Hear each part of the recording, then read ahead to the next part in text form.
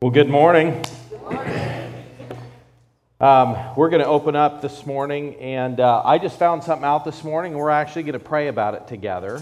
You guys know our sound guy, Bobby, right? And he got baptized a few weeks ago. Well, I just found out today that he is in the hospital and has been just bleeding from his eyes, nose, mouth.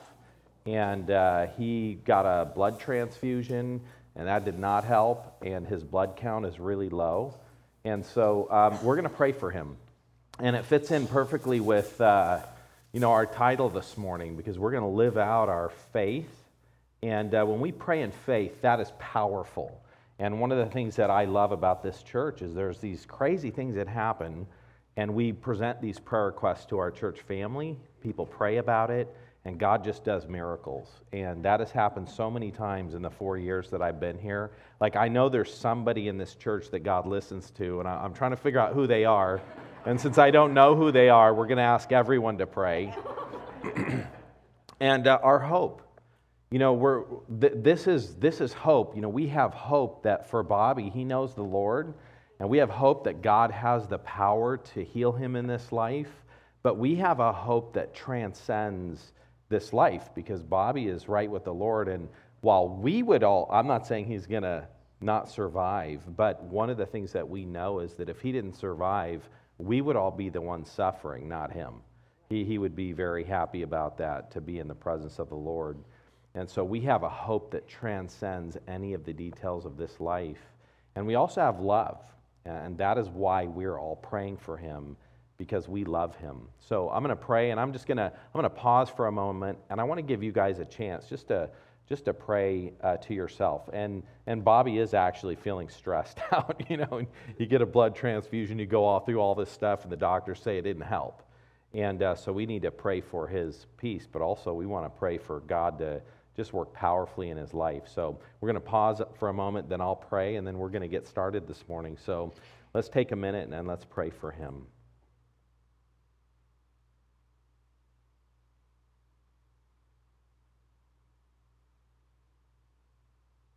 God, I want to thank you for Bobby, and Lord, for just the blessing that he is to this church. And Lord, I know that he is an incredible blessing to many people.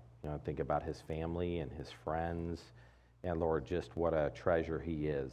And God, I pray that you would work powerfully in his life, Lord, that this thing that he's going through physically, God, I ask that you would heal it, Lord. We have the faith to be looking forward to hearing how by this afternoon or sometime soon that they've figured things out, and that he is doing better. And Lord, we know that you can do that. And we have a hope for this life and for his healing and his restoration.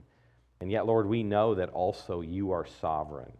And we know that whatever happens, God, you are good, and that you care for him, and his well-being and that does not rest in the results of whatever happens on this earth. And yet, Lord, we know that you are so good and you heal. And so, God, we lift that up. We have hope. And, God, we love him. And so we're praying with our whole heart. And, Lord, we think about your word where you say that when kids ask their dads for things, that those dads are evil and they still give good gifts to their kids. And how much more you, as our Heavenly Father, you love us and we love you. And, God, when we ask you for things, you hear that and you answer. And so, Lord, we do. We love Bobby, and we love each other, and we love his family, and we love his friends. And so, God, we just pray that you would work powerfully in this situation. And, God, we thank you for your word. It is so practical, and it touches so many things. And, God, we pray that as we go through your word, that we would be challenged, encouraged, and inspired to live out who you have called us to be. And so we pray that you would just bless our time this morning in your word, in your name. Amen. Okay, so, we're been going through the book of 1 Corinthians. And 1 Corinthians is an amazing book, and we love it. And one of the things we find out about the Corinthian church is that they lived in a very sinful time. And all of us, have looked around at our culture. We watch the news. We see things that have happened and that are going on, and we just think, man, it is as bad now as it has ever been. And one of the things I love is reading the Bible. And I just had a conversation this weekend with somebody just saying, right now, are these like the bad times? Are these the end times? And one of the things I said was I just started thinking about the first book of the Bible. And I was thinking about Genesis chapter 6, where the world was so evil that every thought and every intention of a person's heart was evil continually. And there was violence filling the earth. And I was just saying, think about the worst parts of the country that you would be afraid to go at night. That was the entire world. And God said, it's so bad, I'm drowning everyone. And so Noah built an ark, and Noah and his family got on that ark. And at 120 years, he preached. And nobody responded because they all had a chance to get on that boat and be saved, and none of them did. And so Noah and his family get on the ark, and God drowns the world. And every time we look out and see a rainbow, we're reminded that God won't drown everyone again. That's an amazing blessing. And then we think about Sodom and Gomorrah, that was so evil that God went down. And he came and he sent some angels, and they went and looked around Sodom and Gomorrah, and these angels show up, and everybody in town just shows up and decide that they're going to rape these visitors. And Lot starts saying, this is an evil thing, don't do this. And they start saying, who are you to judge me? We've seen and heard that before, right? And God just tells Lot and his family, he says, get out of town and don't even look back. And so as they're leaving, God is going to destroy Sodom and Gomorrah for their wickedness. And Lot's wife turns around and she looks when God told her not to. She turns into a pillar of salt, so she dies. And then we think about just similar stories that actually happened in the nation of Israel. And a man ends up cutting up his concubine, and it was a similar kind of thing, just the incredible wickedness that happened even in a nation that was supposed to know God. And so one of the things that we think about is as we look around in this world, I'm just telling you, things are bad, but they are not as bad as they have been in the past. And when you look at the Corinthians, they were saved out of this terribly wicked culture. And so God saves them, and everybody thinks that the Apostle Paul probably didn't like the Corinthian church because they complained about him. He writes the book of 1 Corinthians, and everybody's fighting, and they have all these insults for the Apostle Paul, and so he kind of defends himself a little bit in the book of 1 Corinthians, and you think, man, that's really good, except when he writes 2 Corinthians, the last 4 chapters, 3 or 4 chapters, is all a personal defense. So it kind of gets worse, after he writes them the letter. And so this is a church that God has just done an amazing thing of saving people in ways that you would have never imagined as possible. And they're in the church. And 1 Corinthians, like the beginning of the book just says that God gave the Corinthians every spiritual gift.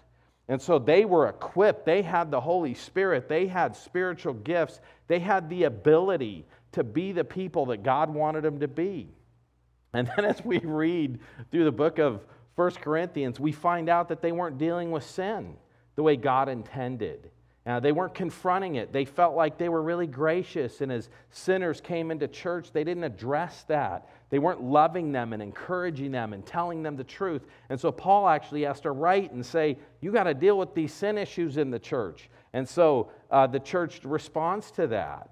And then as they're continuing on, they have all these gifts, and we hit this section where they have these spiritual gifts, and instead of using those gifts to build each other up, they're fighting over the spiritual gifts. And they're prideful about the spiritual gifts. And the spiritual gifts are working their way into people like trying to care for themselves. And when Paul writes about spiritual gifts, he says every single person in the church is a spiritual gift and is a blessing and has been gifted. And Paul says that spiritual gifts are given for the common good. And so every single person in a church is a gift, and everybody who's in the church has a spiritual gift. And the purpose of spiritual gifts is building up other people. And one of the things we've talked about is that the most amazing thing about that is that when you come to church, you try to build up other people, but how much can one person do?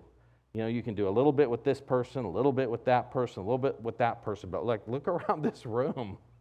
It's like when you show up, if every single person in this room is there to build you up and encourage you up, when you go to church without interest in yourself, when you come to church with an interest in caring for and building up others, you benefit way more than if you were trying to do things to build yourself up. And so that's this Corinthian church, and Paul's talking to them about gifts. And then 1 Corinthians 13 talks about love, and we're going to finish that chapter this morning. But the crazy thing about 1 Corinthians 13 is I preached on it for Valentine's Day. You think about love for your significant other. And it's read at wedding ceremonies. And so we think about 1 Corinthians 13 in that context. But one of the things we realize is that 1 Corinthians 13 was not written primarily for couples. It was written for church relationships. Like that's where God is just saying love is powerful and it is important. And so 1 Corinthians 12 ends with just the statement that love is the most important thing, more important than spiritual gifts. As important as gifts are, love is more important. And then 1 Corinthians 13, like the beginning of it, just lists off all these amazing things that you could do and ways that you could, like, for example, giving your body to be burned, like being willing to give up your life and to be tortured and suffered. And the Apostle Paul says that if you don't have love, that profits you nothing. So it just says, man, love is the most important thing. And then he describes love, which, by the way, when you read the description of love, man, we don't see that in the world. That is not what the world understands or thinks about regarding love. And now what the Apostle Paul is going to do in the section that we're going to address this morning is he's going to talk about the fact that spiritual gifts are going to pass away. But love is permanent. It is never going to pass away. So here's the crazy thing. You know, there's charismatic churches that speak in tongues, and they prophesy and all those things. And then you have churches that say, no, God's done with those gifts. And there's churches that divide over that. And, you know, we do have differences, and we're going to talk about some of those things today. I'm going to tell you my perspective on the gift of tongues. We're going to talk about what it is, whether I think it's still operating today. But here's the thing we need to recognize about that, is in spite of how we view these things, we love our brothers and sisters in Christ, and we build each other up, and we approach and we think about all of these things with an attitude of humility, and we're going to see that actually in this passage. And then it just ends by giving us three qualities in this passage: faith, hope, and love. And it just says, when things cease and pass away, those faith, hope, and love, that is what remains. And so this morning, my prayer and my hope is that as a church, that we would live out faith, hope, and love. And we certainly want to think rightly about things. We want to embrace things that are true, but we want to live these things out. So we're going to consider this morning, and we're going to see basically three things. So we're going to jump into three things here. First one is that we need to know that our gifts are temporary. And while they're important, they are temporary. And they are not an end in and of themselves. That's a problem that the Corinthian church had, is each person was so focused on what their gifts were and whether or not they mattered that they forgot about the purpose. The second thing we're going to see is that we need to long for the full knowledge that we will have when we are face to face with God. That's actually one of the things in this passage that talks about gifts passing, is that they're going to pass because we're going to be face to face with God. So we're going to talk about that. But basically, we need to live life and think about life through the lens of eternity and what the reality of heaven is like. And then the final thing that we're going to be challenged with is that we need to develop and express the perfect qualities for an imperfect world. What do you think those three qualities are? Maybe it's faith, hope, and love. I don't know. We'll see. We'll have to read and see what's actually in there. So let me just read. I want to read our passage, and we'll just start in 1 Corinthians chapter 12, verse 31, and then we're going to read through the end of 1 Corinthians chapter 13, and then we're going to dive into it. So 1 Corinthians 12:31 says, "But earnestly desire the higher gifts, and I will show you a still more excellent way." And the higher gifts, Paul gives these lists, and the Corinthians all wanted to speak in tongues, and that's the last thing on the list. And the apostles and the prophets and teaching and prophesying, like that stuff all comes before tongues. And so he's saying, quit desiring tongues and desire the higher gifts.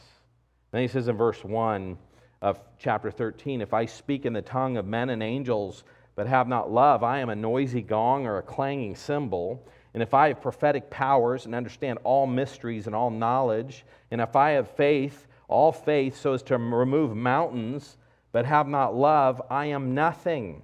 If I give away all that I have and deliver up my body to be burned, but have not love, I gain nothing." And then the description of love. Love is patient. Love is kind. It does not envy or boast. It is not arrogant or rude. It does not insist on its own way. It is not irritable or resentful. It does not rejoice at wrongdoing, but rejoices with the truth.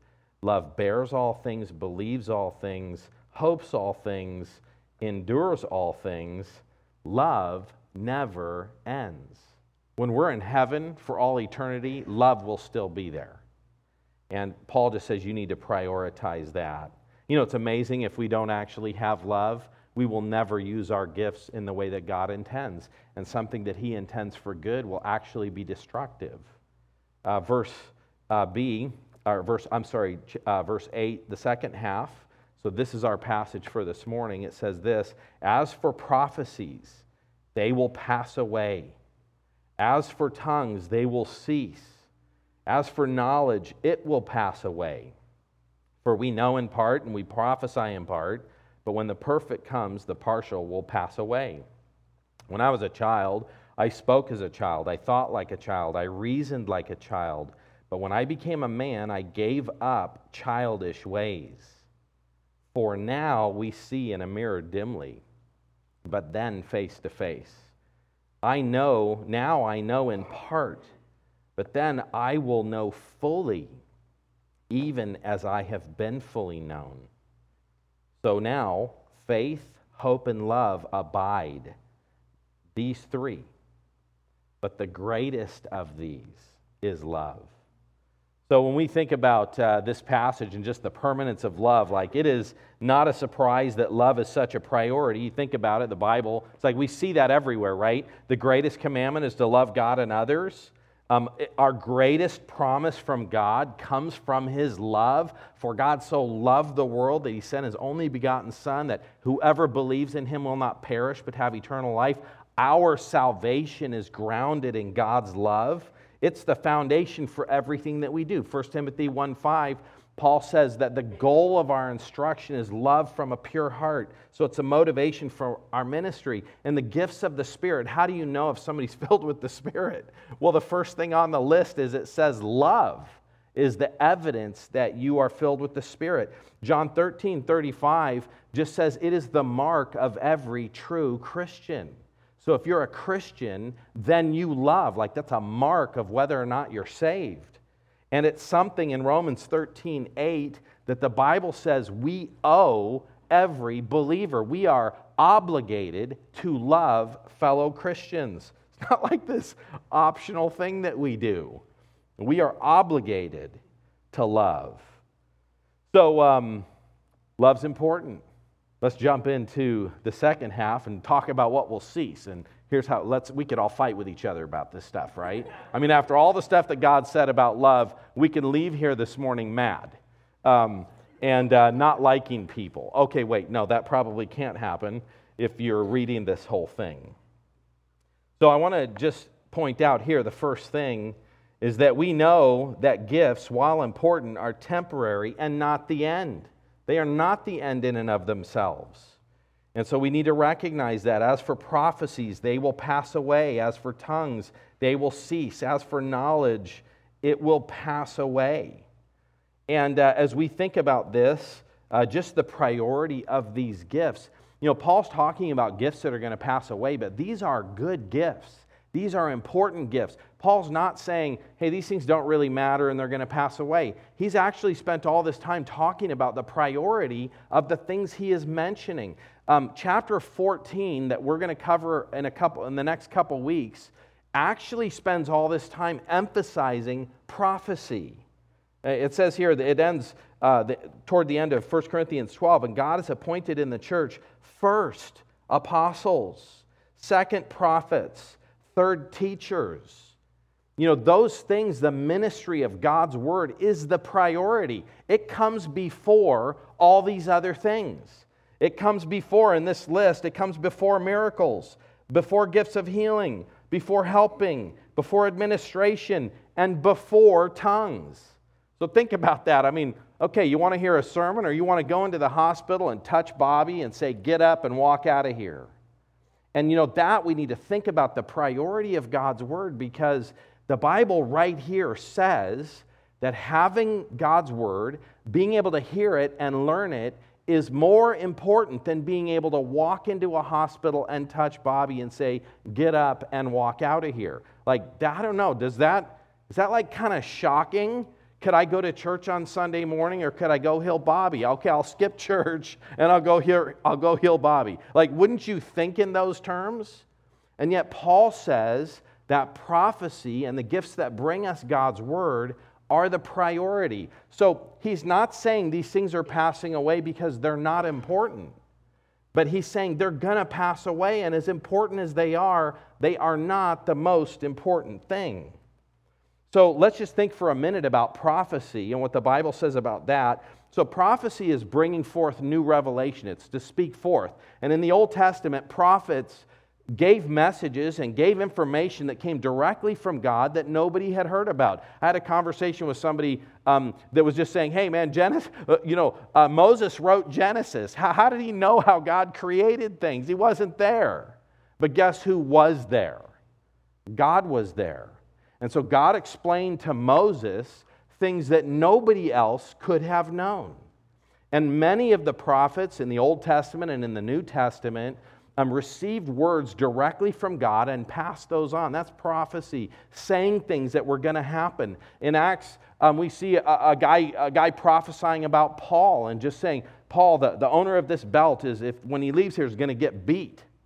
And so he tells the future of what's going to happen to Paul. And Paul just says, yeah, I don't care. Not only am I willing to be beaten, I'm willing to die. And so he goes, thanks for telling me I got some bad things happening to me. But it doesn't matter to me. I'm going to do what God has called me to do. So that's prophecy. But prophecy is also preaching. When you look at the prophecy in the Old Testament, all the books of the prophets, they were preaching the books of the law to Israel. And when you look at a lot of prophesying or crying against a city or just any of those things, was taking the truth that God had revealed and proclaiming it. And so that's also something that we value. And God's word is powerful. The Bible says in Isaiah 55:11, it never returns void. It always accomplishes its purpose. Now that's scary, because sometimes God's purpose in the preaching of the word is to bring people to salvation. That's wonderful. But also the purpose of preaching sometimes is to bring judgment, because God's going to lay out his truth in front of people. They're going to hear it, and they're going to reject it. And then one day when they're in hell for all eternity, they're going to remember all the times that somebody came to them and said, there's opportunity, there's hope, there's help. And they're going to remember all the opportunities that they had, and that they shook their fist in God's face and said no. And so sometimes it brings salvation, and sometimes it just heaps massive accountability, and people are going to sit in hell for eternity, knowing that they are there because they rejected every opportunity that God gave them. And we know that through the Holy Spirit, that God convicts people in their heart of sin, righteousness, and judgment. And so everybody who hears God's word is internally prepared for it. And then when that truth is delivered, like it strikes a chord in their heart, and there are some people, Romans 1 talks about it, how they suppress and they deny the truth that they know. But God's word is powerful. It always accomplishes what God intends. The Bible tells us that His word is of unequal value. There's nothing as valuable as God's word. There is nothing, it's more valuable than money. Psalm 119:72 says it's better than thousands of gold and silver pieces. Proverbs 3:15, just talking about God's wisdom, says nothing you desire compares with her. It leads to eternal life.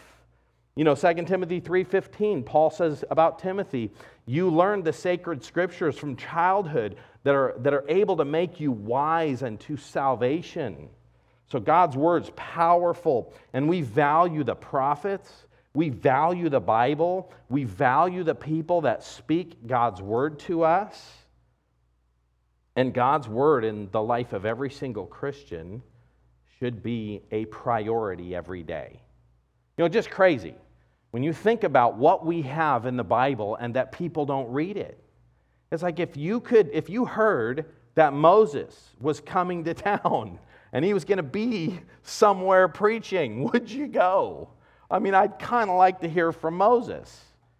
And actually, if I want to hear from Moses, I don't even have to leave my house. All I do is just grab my Bible and open it and start reading it. If I heard Jesus was in town, man, I'm telling you, I would cancel whatever plans I had. I'd want to go hear him preach. But all I have to do is open up the Gospels and I can read the very words of Jesus and I can read his sermons. And if I want to hear them, I got a Bible app that I just push a button and maybe it's not Jesus' voice, but I can hear it being preached. And isn't it insane that we have Christians today that don't open their Bible? I heard one person say, if your Bible's falling apart, probably your life isn't. And there's a lot of people whose Bibles are crisp and clean and brand new, but their life is falling apart. Paul goes on and he says, hey, knowledge, prophecy's is gonna pass away. That's a passive word saying that something else is going to make it pass away. And we're going to see that later in this passage. It's when the perfect comes that is going to pass away. And then he says that tongues are going to cease. That is a different word. That's a word in the middle voice, and it's saying tongues are just going to end on their own. And so it just says tongues are going to cease. And that is something that we should notice, that prophecy passes away, knowledge passes away, like those words are exactly the same, but tongues gets a unique word, and it says it's going to cease. Now let's just think about tongues. Tongues is incredibly an amazing gift. Like think about that. On Pentecost, the apostles are preaching and people hear in their native language. Have you ever tried to talk to somebody that doesn't speak your language? Like I thought about that. And Carlos, I'm going to talk about your family. I didn't tell him I was going to do this, my son-in-law. But we went to his house, and we were hanging out with his parents. And his parents speak a very little bit of English, and a little bit more than the Spanish that Michelle and I so we speak a very little bit of Spanish. And we spent the whole evening there hanging out, and it was so fun. I love his parents. So glad that our families have been connected. But I got to tell you, it was a lot of work to communicate. And I'm glad that Carlos speaks Spanish and he could translate. And Julianne speaks some Spanish. She could translate. Cannon speaks Spanish. He could translate. But I was having trouble because I don't speak Spanish. And Jessica doesn't speak Spanish either. So she's in a family that they got to really reach out to communicate to her. But you know what? It is so amazing when you sit with people and you can just communicate clearly. There are things that get lost in translation. You want to know what was so powerful about tongues?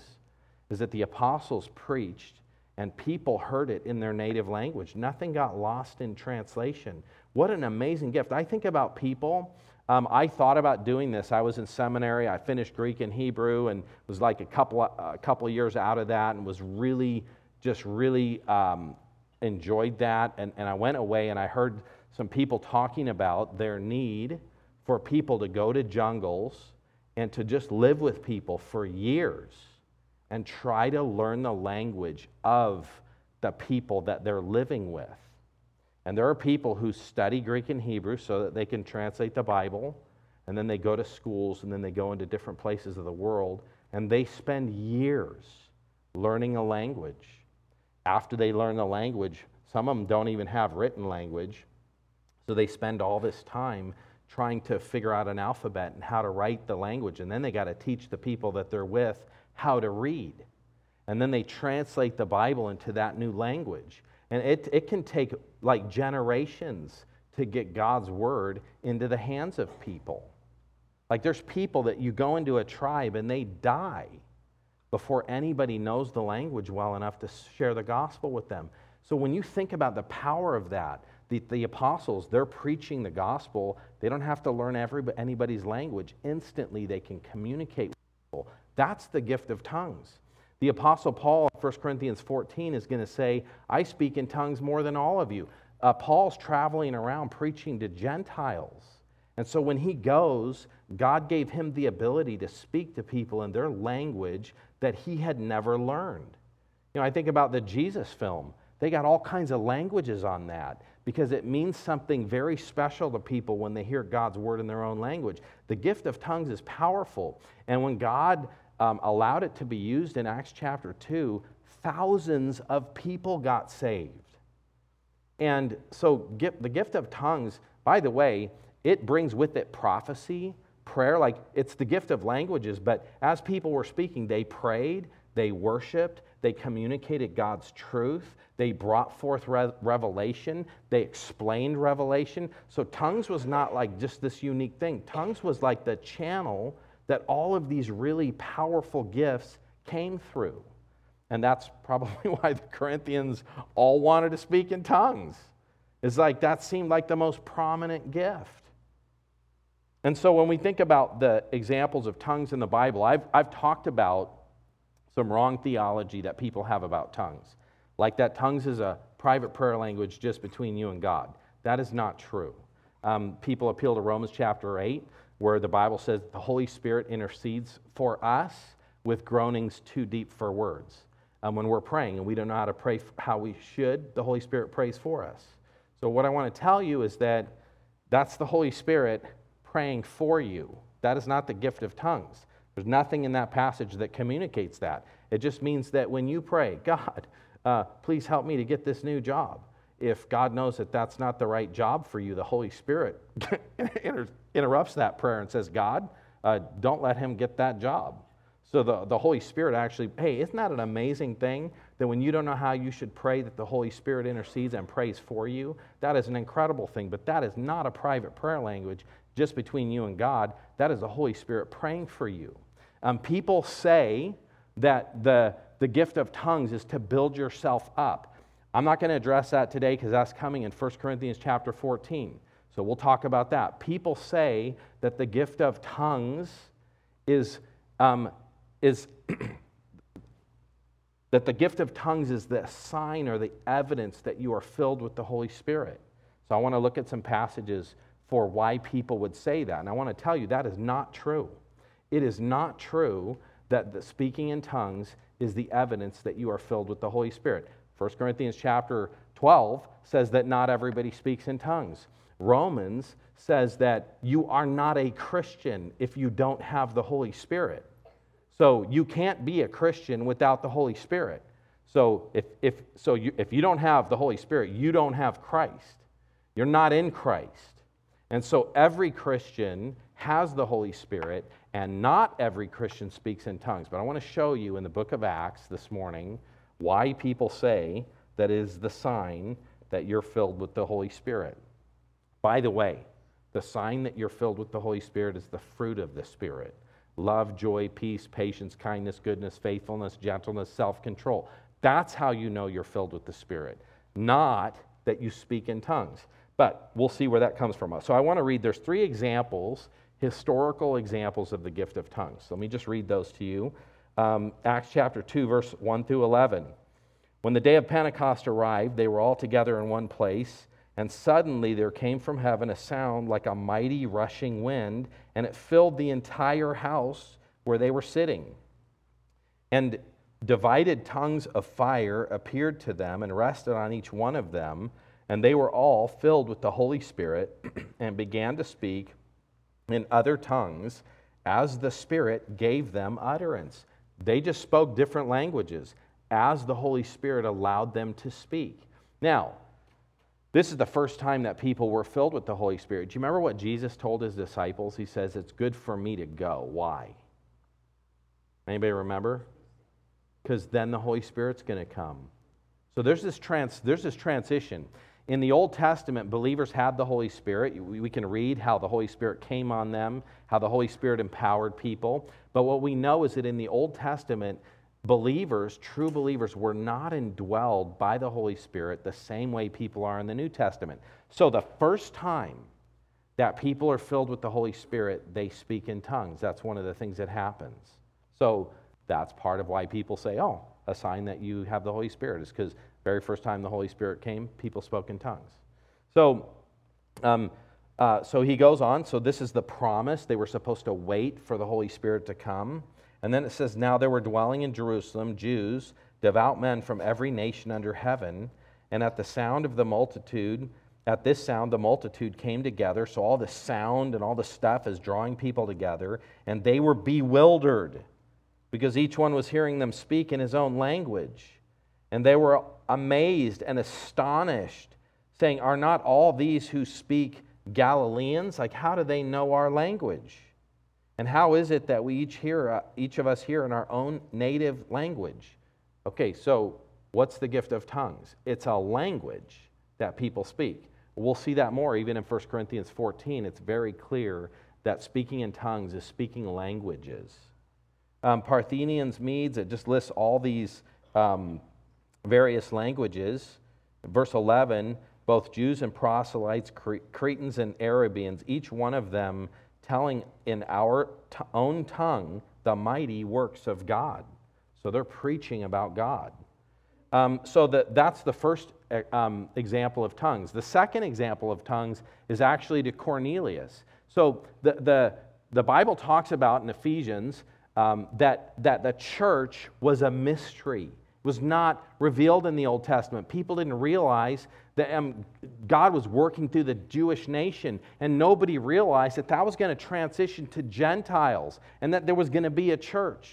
And we know that God still has a plan for Israel. You can read Romans 9 through 11, and it says in that passage that a partial hardening has happened until the fullness of the Gentiles comes in, and then all Israel will be saved. And God wrote a whole book, the book of Revelation, to explain how he's going to save the Jewish nation.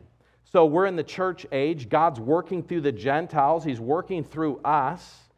And then the rapture is going to happen. The church is going to be taken off the face of the earth. And the book of Revelation, chapter 4 through 19, or chapter 4 through toward the end of Revelation, is actually a description of all hell breaking loose on earth, and God pouring out his wrath, and God sending angels to preach, and God sending 144,000 Jews, 12,000 from each tribe. The purpose of Revelation and the tribulation is that God is going to save, he's going to save the Jewish nation. And so the Jewish nation has been set aside for now, but God has a plan, and he's going to keep all of his promises to the Jews. That is still coming in the future. But this whole thing with the church was a mystery. And so in Acts chapter 10, we're going to see the gift of tongues again. So there's this Roman guy, an Italian guy. I always tell Michelle she's Roman. I'm married to a Roman. You know, I think she'd be a centurion if she was back there. But there's this Roman centurion, and he's a devout man. He loves God, and he prays, and he's giving generously. And he's praying, and God hears his prayer. And so God tells him, hey, send some people to find Peter. And then God does something for Peter. So Peter is kind of hanging out, and he's hungry. And as he's hungry, he then falls to sleep, and God gives him this vision, and the sheet comes down, and there's all kinds of animals on the sheet that Jews are not allowed to eat, all the unclean animals.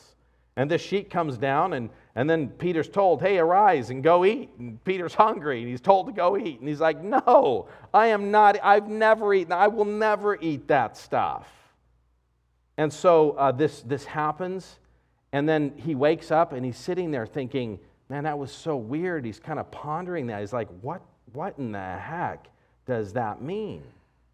And then these people show up from Cornelius, and the Holy Spirit tells Peter, go with them. And don't have any misgivings. Just go with them. And all of a sudden now this starts making sense to Peter. And so God sends Peter into this Gentile house, and he shows up and he preaches the gospel. And people in this house get saved. And these are Gentiles. They are not Jews. So who spoke in tongues? It was the apostles, Jewish people that God had sent. That's what happens in Acts 2. And now in Acts chapter 10, somebody else is going to speak in tongues. And it's going to, well, let's read it. It's Acts 10, 44 to 48. While Peter was still saying these things, the Holy Spirit fell on all who heard the word. And the believers from among the circumcised who had come with Peter were amazed. So Peter goes with these Jewish people who are believers, and he's hanging out with the Gentiles, and he preaches to the Gentiles. And it says, verse 46, for they were hearing them speaking in tongues and extolling God. And then Peter declared. So all of a sudden these Gentiles start speaking in tongues. Like the Holy Spirit falls on them, they speak in tongues. So could you see why somebody could go, when the Holy Spirit falls on people, they speak in tongues? I mean, it happened in Acts chapter 2. It's happening here in Acts chapter 10. So you could see how somebody could say that. It's not like people are crazy. But they also didn't take into account what 1 Corinthians 12 said, that not everybody speaks in tongues. So you can see where people could get this. And then it goes on, and here's what Peter says. This was the purpose of that. Verse 47, can anyone withhold water for baptizing these people who have received the Holy Spirit just as we have? And then he goes on and he says, and he commanded them to be baptized in the name of Jesus Christ. And then they asked him to stay there for some days. So this is God saying salvation is not just for Jews. Like all the Jews who got saved on Pentecost, like those are all Jewish people. And now God's saying, no, it's for Gentiles. And guess what? That's why Christians eat pork, by the way. That's why we all eat pork, is because of this. Hey, aren't you glad we can have bacon? It's pretty good. I mean, eating lizards and other things like that's not too good, but I am glad we get to eat pigs. They taste good. So then there's another example of the gift of tongues. And that is we see in Acts chapter 19, verse 1 through 7. And so now we're going to see something else. It's like this transition. You know, the book of Acts is a transitionary gift. You ever thought about that? Like, here Cornelius, I think, is a genuinely saved person. Genuinely saved. It says he was devout. Like God is listening to him. I think Cornelius was a Gentile that God saved. And then he answers his prayer and sends Peter, preaches the gospel to him. But have you ever thought about, what about all the Jews? Like in the Old Testament, there were Jews that were religious and like the Pharisees, and they hated God. They had no relationship with God. In fact, Jesus says, if you knew me, you'd know my Father. Like Jesus connects himself with God. You cannot worship God and reject Jesus. That is not possible. One of the things he said to all the Pharisees, these religious leaders who were rejecting him. You can't, like if you believe in God, you believe in Jesus. So those, like God and Jesus, Jesus is God. So it goes together. But have you ever thought about, what about Jews who genuinely worship God, who didn't know about Jesus? What about them? Today, are Jewish people, those are God's chosen people, are they going to heaven? And what I want you to know is no Jewish people who are not Christians, like if you're a Jewish person, my great-grandfather was the son of a Jewish rabbi who became a Christian, and his family had a funeral for him. And so I'm not talking about Jews who have come to know Christ, but are the Jews who pursue Judaism, are they Christians and are they saved? And the answer to that is no, none of them are. You know how God punished Israel when they rejected God? Like all the examples of the Old Testament when Nebuchadnezzar came in and deported Israel. It was punishment because they weren't following God. You ever wonder why the Jewish nation has so many problems? It's because they are being punished for rejecting God. And God is preserving them, and it is a miracle that Israel survives in the Middle East. Like, it's unbelievable how powerful their enemies are, how they're surrounded by everyone that wants to kill them and destroy them and wipe them out. And yet God is preserving His people. And yet, last time I was in Israel, I only went once, it was a long time ago, so it's not like you go there all the time, but last time I was in Israel, man, we're driving around and our bus had to pull over because rockets were being shot into our area. When I was on the airplane getting ready to leave Israel and fly home, the plane's just sitting there, and I'm like, why? So I called Michelle, and I'm like, what's going on? And she says, well, they're shooting missiles around, so the planes probably don't want to fly up into the missiles. And then she goes, hey, by the way, they said that they just shot down one of the missiles. I'm like, oh, that's cool. And then the pilot comes on, okay, we've been cleared for takeoff. So Michelle's explaining to me stuff before other people. You want to know why rockets get shot into Israel? It's because God's disciplining them for rejecting Him. When you think about what happened with Nebuchadnezzar and various deportations, you think about what happened with Nazi Germany. That's just an example in history of what happens when people disregard God. He sends discipline into their life. And so Israel's eventually going to be saved. But what about that? Well, Acts chapter 19 is an expression of what happened to the faithful Jews who had not heard about Jesus. Let's read that. Acts chapter 19, verse 1 through 7. And it happened that while Apollos was at Corinth, Paul passed through the inland country and came to Ephesus, and there he found some disciples. And he said to them, so these are faithful people, they're disciples, and he said to them, did you receive the Holy Spirit when you believed? I tell you something, he's checking to see if they're Christians because people believe the Holy Spirit when they believe. And then they said, no, we've not even heard that there is a Holy Spirit. So what does that mean? They're not Christians yet. Like faithful believers, faithful Jewish believers, like that could happen then. That can happen now. And they're faithful believers. Hey, what in Matthew chapter 28, what does it say? Go, make disciples, baptizing them what? In the name of the Father and the Son and the Holy Spirit. So when people became Christians, part of that was understanding that there's a Trinity.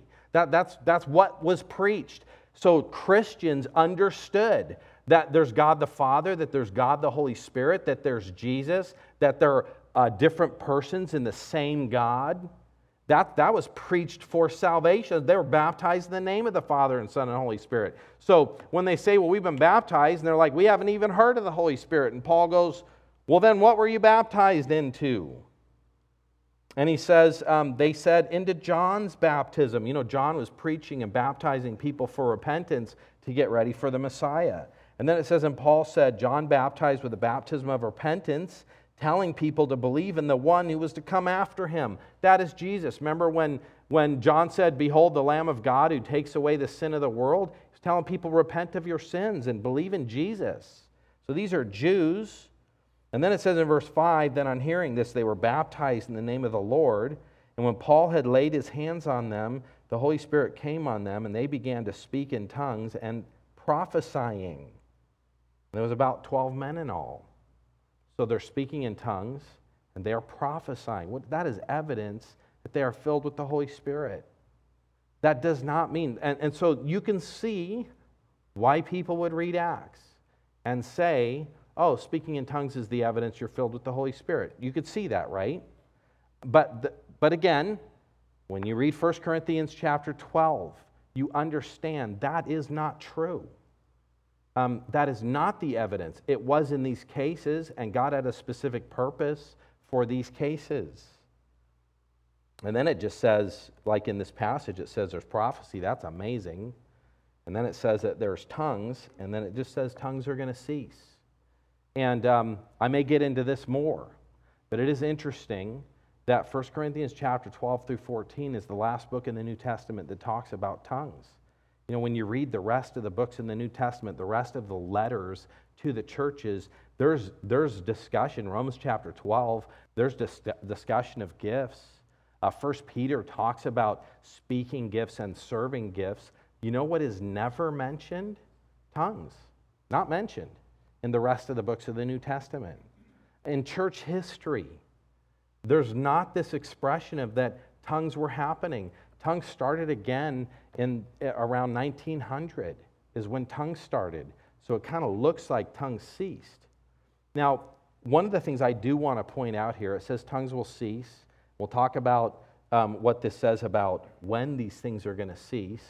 And I just want to tell you, like, there's not a verse. Like, it says tongues will cease, but I can't go to a verse that says tongues ceased on this day, at this time. Some people would gather knowledge, tongues, and prophecy, and they would just say the fact that the word cease is used is not important. It's just all of those gifts need to get lumped together. And I would say that's possible. I don't think that that's true. I think that God says ceased, and he used a different word for a different reason.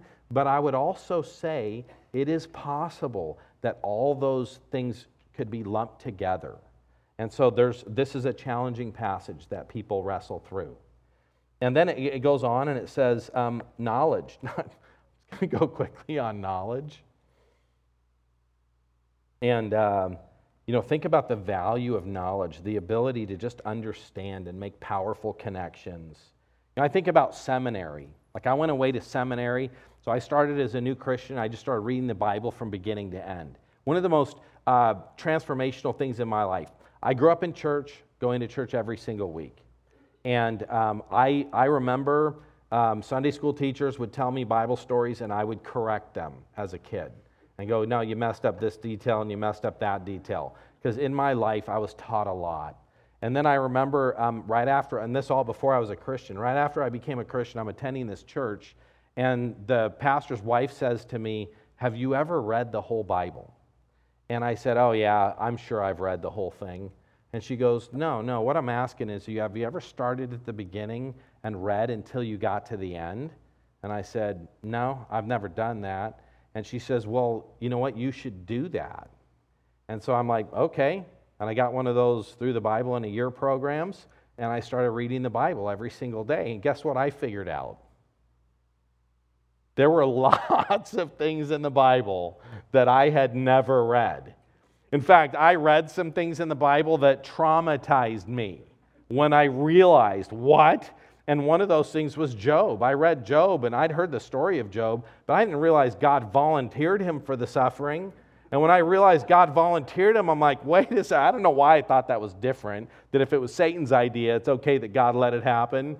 But the fact that God was the one who volunteered him, like, that traumatized me. And I realized there's tons of things in the Bible that I had not read. But you want to know what one of the blessings in life is I was not just given a Bible by myself to just read and figure things out alone. There are people who have been studying the Bible for years and years. I had seminary professors who had been writing and publishing articles before I was born. And those people would tell me things. And as I would hear like a certain point of doctrine, like let's even take the tongues thing, I would hear somebody making an argument, I would read or hear somebody making an argument for one view of tongues. Then I had the benefit of listening and hearing from somebody else who disagreed. And I got to hear them argue for their case. And so I had the benefit of these brilliant minds who'd been studying for years, and I didn't just start from scratch. I got the benefit of learning, hearing people even who disagreed. That was actually a huge benefit. When people disagreed and brought up different points, that really helped me. When you think about the gift of knowledge, can you imagine the Holy Spirit giving somebody the ability to just know and understand something? You ever thought about the compounding of knowledge? Like how valuable that is? Have you ever thought about Ford? Like, What if Ford like skipped all the cars that he was building and just made a Tesla? Or what if Benjamin Franklin, he could skip the kite and the key experiment, which there's a lot of stuff around that. We don't, probably didn't get struck by lightning and all that stuff, but that was one of his experiments. He came up with the idea of a lightning rod. What if he could just skip all that stuff, and he could just make solar panels and power plants? Like, that's the gift of knowledge when it comes to theology. You get to skip all those things and just go right to the truth. What an incredible gift. And it says that it's going to pass away. Why? Because something much better is coming. And you might not realize this, but we're out of time. So I thought we were going to be in 1 Corinthians 14, and we're not going to actually be in 1 Corinthians 14. I'm going to finish this next week, and we'll talk about the perfect and how amazing the perfect is. So one of the things we want to recognize is, as people, we read the Bible, we study it, we approach the Bible humbly, and we recognize that we are people that need to love each other. We value disagreements when people have different views. We're not offended when people disagree with us. We love them. We listen to them. And my next point, which we'll start with next week, is how we need to realize that we often don't know as much as we think we know.